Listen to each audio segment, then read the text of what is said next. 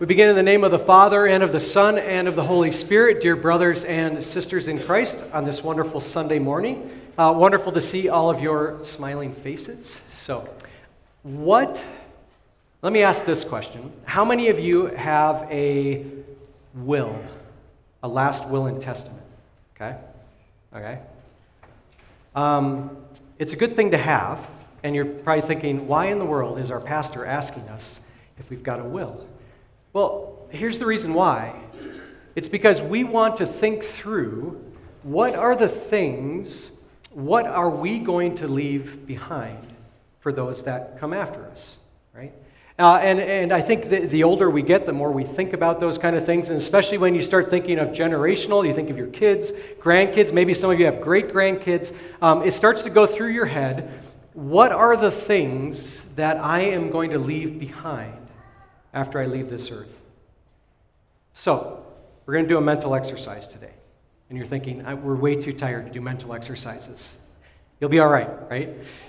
Here's what I want you to do. I want you to think about what you want to leave behind for your kids or your grandkids or your great-grandkids. And for the sake of this mental exercise, I want you to set aside faith and Christ. So we're going to talk about that in our reading today and in our sermon today. So let's set the spiritual aside for a minute. Think through in your mind, what would be something that you would really like to leave behind for your kids, grandkids, or great-grandkids? Okay? So hopefully things are going through your head right now. Maybe it's a wedding dress or a wedding ring, right? That would be really fun to leave behind for your daughter or your granddaughter, right?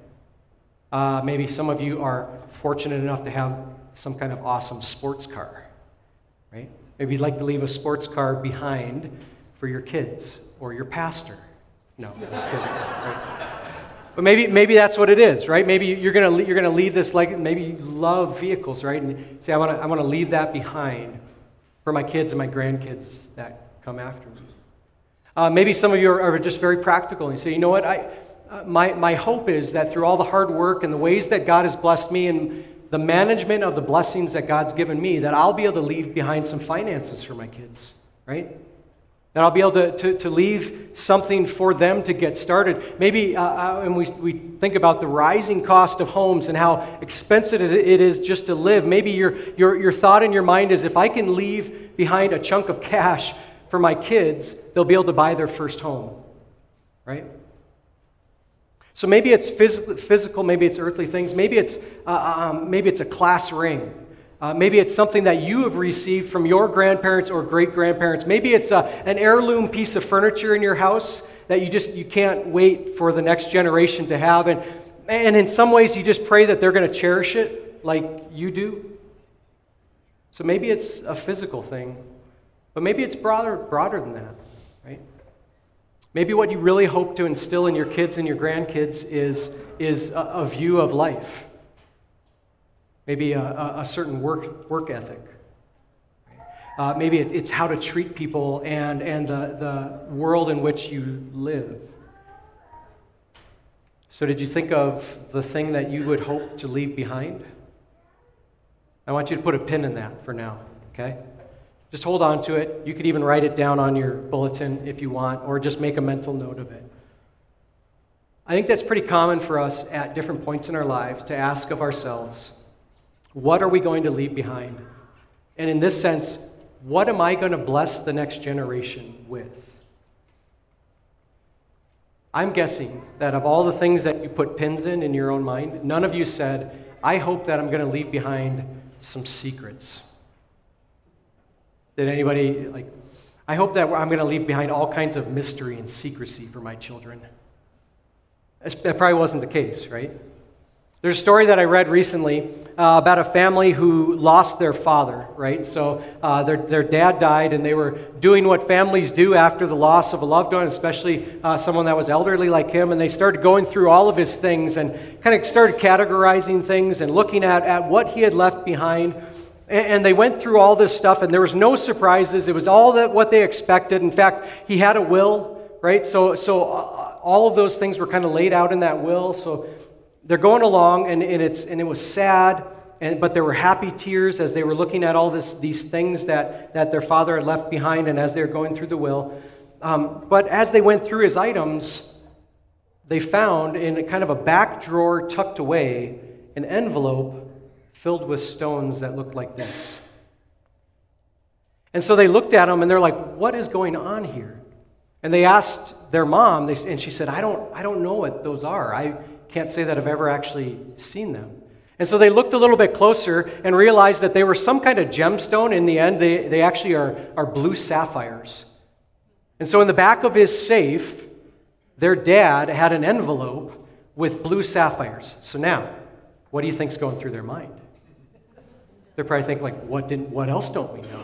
Like, was he a jewel thief? Like, what was he doing, like, in his former life? Like, we've missed out on all of this stuff of our dad, and, like, this is just tearing apart our understanding of who he was and what he left behind. And so they're looking at this, and inside the envelope, apart from the blue sapphires, was a letter. And they open the letter, and they read the letter, and it was a letter to a jeweler, specifically about the blue sapphires, asking what they were and if there was any value to them. Well, that brought a little bit of recollection from the man's wife, and she's like, oh, I think I do know what those were. So the story comes out through letters in the safe and things like that their dad, on his, what they call a gap year, right? So he had gone to university, he had taken a year off, and he had traveled much of the world. And on his way back, so he was from London, so on his way back to the UK, he stopped in Bali. And when he was in Bali, he got sold some blue sapphires, okay? So the goal was, I'll buy these blue sapphires, these raw, uncut blue sapphires, I'll bring them back home to the UK, I'll sell them, I'll make a nice profit. Well, he came back to the UK, brought them to a jeweler, and you want to know what the jeweler told him about the blue sapphires? They weren't sapphires. And they weren't worth hardly anything. And so what they found out was their dad was so upset, and he had been ripped off from so much money that he couldn't bear himself just to, like, throw them in the trash. So he simply tucked them in the back of the safe and just never thought about them again, right? What do we want to share or leave behind for our family, for our kids and our grandkids? This father was really hoping that he was leaving behind a treasure, some finances for them. In the end, they weren't worth a whole lot. They're worth a pretty good story, and it kind of shook up his family a little bit, but they didn't have a whole lot of value. Today, we want to ask ourselves, not only what do we want to leave behind for our kids and our grandkids, but even more importantly from our text here today, we can ask of ourselves, what does God want for us? How does God want to bless us? What does God leave behind, in a sense, for us as believers? Book of Numbers is going to tell us exactly what God leaves behind.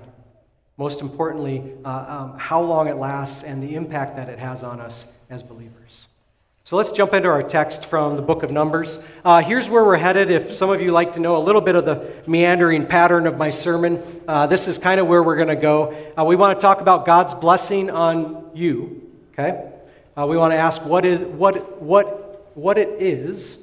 Number 2, how it comes to us. Right? So how do we get it? Number 3, the change it creates in our Christian living. Okay? So those are going to be kind of the 3 things we want to look at from our text here today. Now, before we jump into that text, I mentioned that it was a familiar text to you, and I would guess that it is. I don't know which one is maybe more familiar worldwide, the Lord's Prayer or this Aaronic blessing. But my guess is those are probably the 2 biggest ones. So even your unbelieving family, friends, people throughout the world, my guess is if they have ever heard a portion of the Bible, it's either the Lord's Prayer or it is from the book of Numbers, what we call the Aaronic blessing. The Lord bless you and keep you. Okay? And so that's what our text is going to be today. And here's the real beautiful thing about this. That text was given by God to Moses and Aaron. And here's the even more remarkable thing. That Aaronic blessing has been spoken at the end of worship services for more than 3,500 years. So let's pause for a minute at that, right? How old is our country? Country before that, right? Before that. For 3,500 years, believers have heard God's blessing, the Aaronic blessing, spoken to them and over them in worship services. So from Judaism all the way through Christianity, it's one of the most common things that we'll hear in a worship service. Today we get to ask ourselves, where did it actually come from? Right? And that's what we want to dig into. It's beautiful. So let's look at our text. You're welcome to follow along with me if you'd like. I'll have words on the screen, but you also can look at them in your bulletin. And I think there's always a little section where you can take notes and things like that if you'd like to do that as well. So I'm going to begin by reading verse 22 and 23. The Lord said to Moses, "Tell Aaron and his sons, this is how you are to bless the Israelites. Say to them, the Lord bless you and keep you." Two things. When we think about God's blessing and pouring out his blessing on you, the first thing we look at is the Lord is speaking. It's remarkable, isn't it? Because understand the setting a little bit of where this text is taking place. The Israelites had been rescued from slavery in Egypt. They are now wandering in the desert for 40 years. They have not entered the promised land as yet. So place yourself in that spiritual environment, right? You've been rescued from the Egyptians. You've seen the power of your God and what he could do. You've seen plagues, one after another, so much so that the Pharaoh finally said, "Gone with you. Leave. I want nothing to do with you." Jews, as many as 2 million by some estimates, leave. You see your God above, right, as a pillar of fire, parting the Red Sea. Finally, you're in the wilderness. God sets up worship at the tabernacle. What does God say he wants to end each of those services with? It's these words right here. So it's a really interesting time in the life of God's chosen people, isn't it? They've been rescued from slavery, but they're not to the promised land yet. They're somewhere in between. I think there are times when we feel the exact same way, right? Somewhere in between. And so God comes to them, and these are not Moses' words that he made up. Moses didn't go to Aaron and say, "You know what? We've got this worship thing going, but we need a really good closer. Let's figure out how we can close out each service that's really going to be just fantastic." We don't hear any of that, do we? These are not Moses' words. These are not Aaron's words. These are not words that they decided to finish out every single worship service with. These are God's words. He speaks to Moses and says, "These are the words I want you to speak to my people." So that's the first thing. When we hear God's blessing, when you hear the Aaronic blessing, it's not Pastor Tim, it's not priest or rabbi or anyone else. These are God's words spoken to you. And that kind of brings us to our second point at the beginning here, right? The Lord bless you. The Lord keep you. Those are the words of our God above, spoken to you, right? It's done in a church service. You're in a corporate setting with other people. But do you understand what God is saying to you? He's pouring out his blessing to each and every one of you individually. His words, his blessings, his power, right? Intended for all. But this morning, and every time you hear it, intended for you, right? As big and as magnificent as our God is, and all the things that the Israelites had already seen him do, now God comes to Moses and Aaron and says, "Now I want you to speak to my people individually." How do you think they might have felt about that?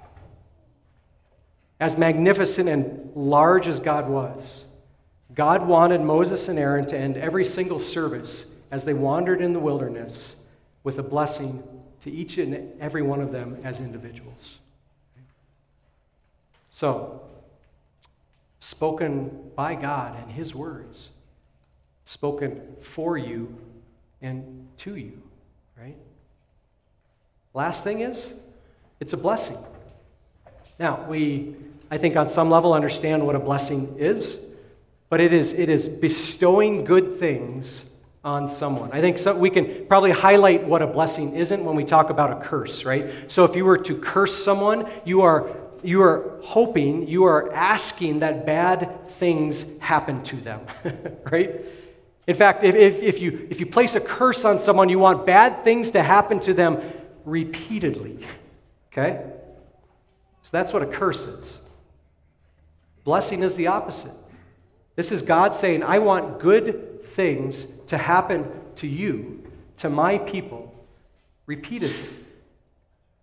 And that's no small thing, is it? Especially coming from our God above. But that is His desire, is that you are blessed. Now, we're going to pull apart a little bit what that means, right? Does that mean that after I speak the words, the Aaronic blessing at the end of this service, you can check the account balance in your phone of your banking and say, wow, look at that. 10 grand just went into my account. Not necessarily, right? I think maybe the best picture is how and we're talking about the things that we're leaving behind. Remember those things I asked you to put a pin in? My guess is that you had a mental process through some of those. And there were things that you could leave behind for your kids and your grandkids, and you've maybe chosen not to. Because you want to know what love does? You want to know what parents and grandparents do? They do what's best for the generations that are to come after them. So, if you were a billionaire and you could leave behind billions of dollars for your kids, but you know that they wouldn't be able to handle it, and likely it would ruin them and your grandkids, I'd argue you probably wouldn't do it. Because that's what love does. Love does what's best, right? That's the same truth for our God above. Our God views us as His children and wants to bless us and pour out His blessings on us. And He does that in a multitude of ways. But far and above, the overriding motivation of our God above is love. And love does what's best. And so when you hear God's blessing to you, understand how deep and nuanced that is. Right? How his want, His desire is to bless us in a myriad of ways. But ultimately, for it to be for our good, right? Not our detriment. Okay. So, that's what this blessing is. But then we ask ourselves a little bit, what does it look like? So let's look at verse 25 and 26. It says this, "The Lord make His face shine on you and be gracious to you. The Lord turn His face towards you and give you peace." In the Aaronic blessing, God's face shines on you and is turned towards you. And once again, let's put ourselves in the minds of the Israelites who are wandering in the wilderness a little bit. Because it was not just an uphill slope all the way through for the Israelites. They had seen God's power. They had seen His magnificence. They had seen the miracles that He had produced. They had seen God sustain them in the wilderness for years and years. But it wasn't just a clear path the whole time. In fact, prior to God instituting the Aaronic blessing, do you know what event took place with the Israelites? Moses went up a mountain called Mount Sinai. And he was talking to God. And remember, this is the God that Moses couldn't even see in all of His glory, or he would die. This is the God that Moses, as he was in His presence, actually shone from God's glory after he left Mount Sinai. Moses went up to the top of Mount Sinai to listen to God in order to bring God's words to his people. He was gone about 40 days. By the time he got back down, do you know what the Israelites had done? They had said, you know what? That Moses guy, he's been gone a while. You know, it's like day 35. He's been gone a while. I don't even know if he's up there anymore. You know that Moses guy? He went up that mountain, but I don't know. Maybe God just is on break or something like that. So within 40 days, the Israelites, before Moses even got back down off Mount Sinai, decided, we don't want to listen to Moses. We don't want to listen to our God any longer. We've got better ideas. Let's melt all of our jewelry. Let's fashion it into a golden calf, and let's bow down and worship that thing. That's what had happened already by the time that God institutes the Aaronic blessing. And so you've got to wonder just a little bit, as the Israelites hear these words, may God's face shine upon you, that in the back of their mind, they may have been wondering, is he sure? What does this mean for me? What does this mean for us? Because do you remember that golden calf thing? Yeah, I do, because it wasn't that long ago. And now God is saying that he is turning his face towards us. And is that a good thing? Or is that a bad thing?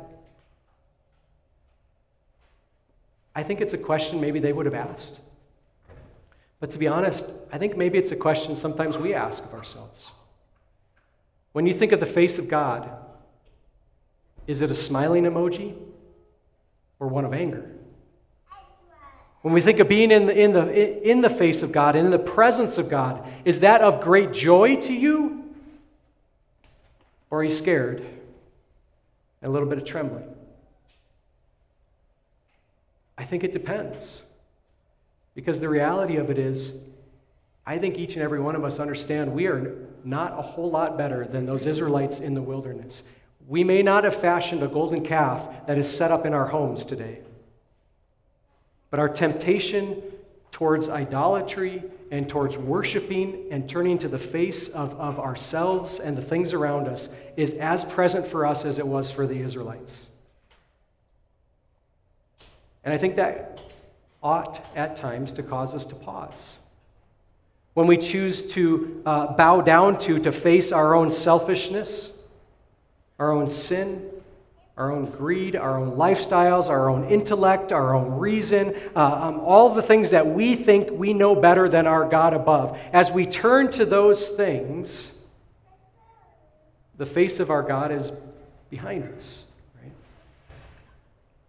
And so when the Israelites heard that blessing, the Lord make his face shine upon you, my guess is there was probably a moment of pause. Is this a good thing or a bad thing? Let me tell you, unequivocally, it is a good thing. You do not need to be afraid. You do not need to be frightened of your God's anger above. And I'll tell you, here's why. It comes in the very center of this text. The Lord make his face shine on you and be gracious to you. Lord, turn his face towards you and give you peace. Because of grace. When God looks at you, when God's face shines on you, when you hear the Aaronic blessing and his intent for good things for you in your life, the reason you need not doubt and have any fear is because of grace. The Israelites didn't know his name. We do. His name is Christ. Because of God's grace, because God himself, who instituted the Aaronic blessing, sent his son Jesus Christ to die on the cross for your sins. And so when you hear that Aaronic blessing, and when you see dead center in the middle of it, grace, you think of Christ and his perfection and his love and the forgiveness that you have and that flows from him. And so when God looks at you, he does not see the laundry list of sins that each and every one of us have. When God looks at you, he does not look at you in anger on the verge of smiting you, but he sees Christ and his graciousness and his love and the forgiveness that you have in him. So we can stand before our perfect, righteous God, and you can hear and receive God's blessing with joy and with confidence because of Jesus Christ as your Lord and Savior. The Apostle Paul knew that as well. He says in Romans 5:8, says, "But God demonstrates his own love for us in this: while we were still sinners, Christ died for us." Why are you assured of God's blessing? Because Christ died for you. That's the beauty of the Aaronic blessing. That's the power of it. And it's not based on me, Pastor Tim, hoping good things happen for you. It's based on your God above, looking at you and seeing Christ and his perfection. And like a loving Father above, desiring to pour out his gifts and his blessings on you and your living. That's the beauty of that Aaronic blessing. That's the joy that is brought to believers for 3,500 years.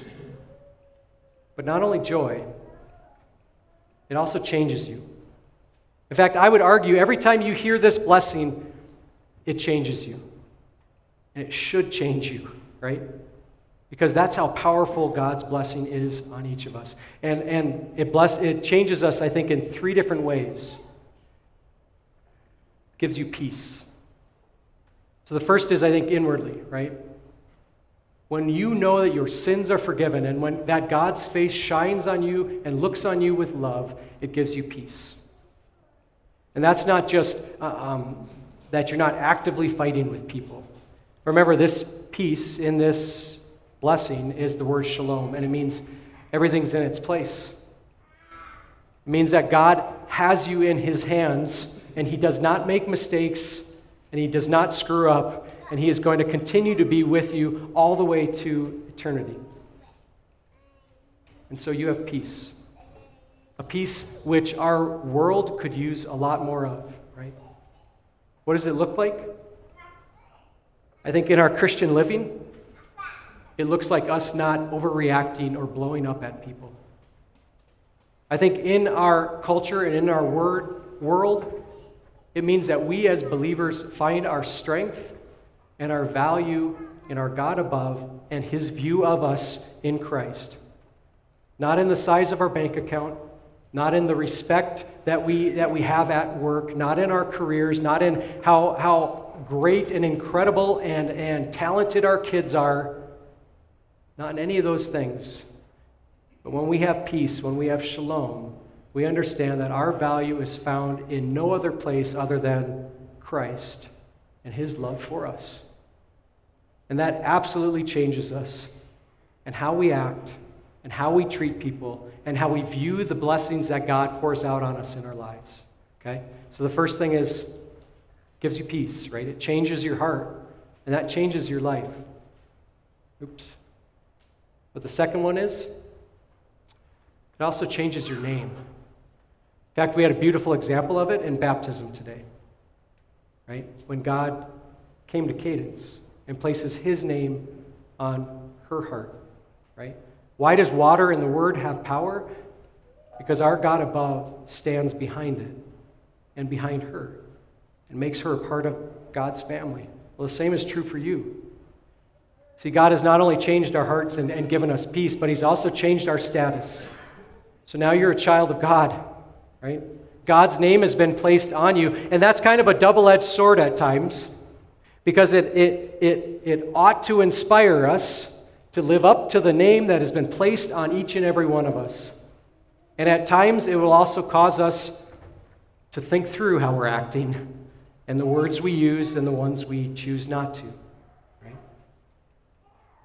But that Aaronic blessing assures you of peace, and it reminds you of your status. Children of your God, forgiven, right? And the last one, not only are you blessed, but guess what you have an opportunity to be? A blessing, right? You are blessed by your God above, and you hold dearly to that peace, and your status has been changed. And now you have an opportunity to be a blessing to the world in which you live. And it's not the world that's happening right in here, right now, but it's the world out there. And you have opportunities in your workplace to treat people with respect and with love and with forgiveness. You have opportunities every day of your life to use your words to build people up, to inspire them, to love them, to convey peace and forgiveness to them, rather than tearing them down, engaging in gossip, divisiveness, and always bad-mouthing. See, you have a distinct opportunity to be an actual blessing to the world in which you live. And you're able to do that because you're powered by your God above. Nothing less than God's words to you and the blessing He has been speaking over people and over believers for 3,500 years. Remember our sapphires? So, a little disappointing from the dad because he thought they were absolutely worth nothing. Tucked them in the back drawer. Didn't even want to see him again. Was so disgusted that he had lost so much money. The kids looked at him and they're like, it was a beautiful story. It was a beautiful sentiment from our dad way back when that he was going to be able to bestow on us some wealth or some sapphires. And they said, you know what? We're not going to just toss them away either. So just for the fun of it, they brought them to a jeweler and they said, hey, can you turn these stones into something? A piece of jewelry for each of the three kids and for his wife. And the jeweler said, yeah, I'd be happy to do that. And they're like, well, you know, how much is that going to cost? Because we know they're not worth anything. And the jeweler looked at him and he said, what do you mean they're not worth anything? They said, well, our dad was under the assumption that these were nothing, that these were worthless, that these were cast-offs. The jeweler looked at them and said, no, these are beautiful, real, and somewhat rare blue sapphires, right? The kids already cherished what their dad left behind, but now they would be cut and beautified and had value far beyond what their dad ever thought that they would. I think there's good lesson in that for us as well.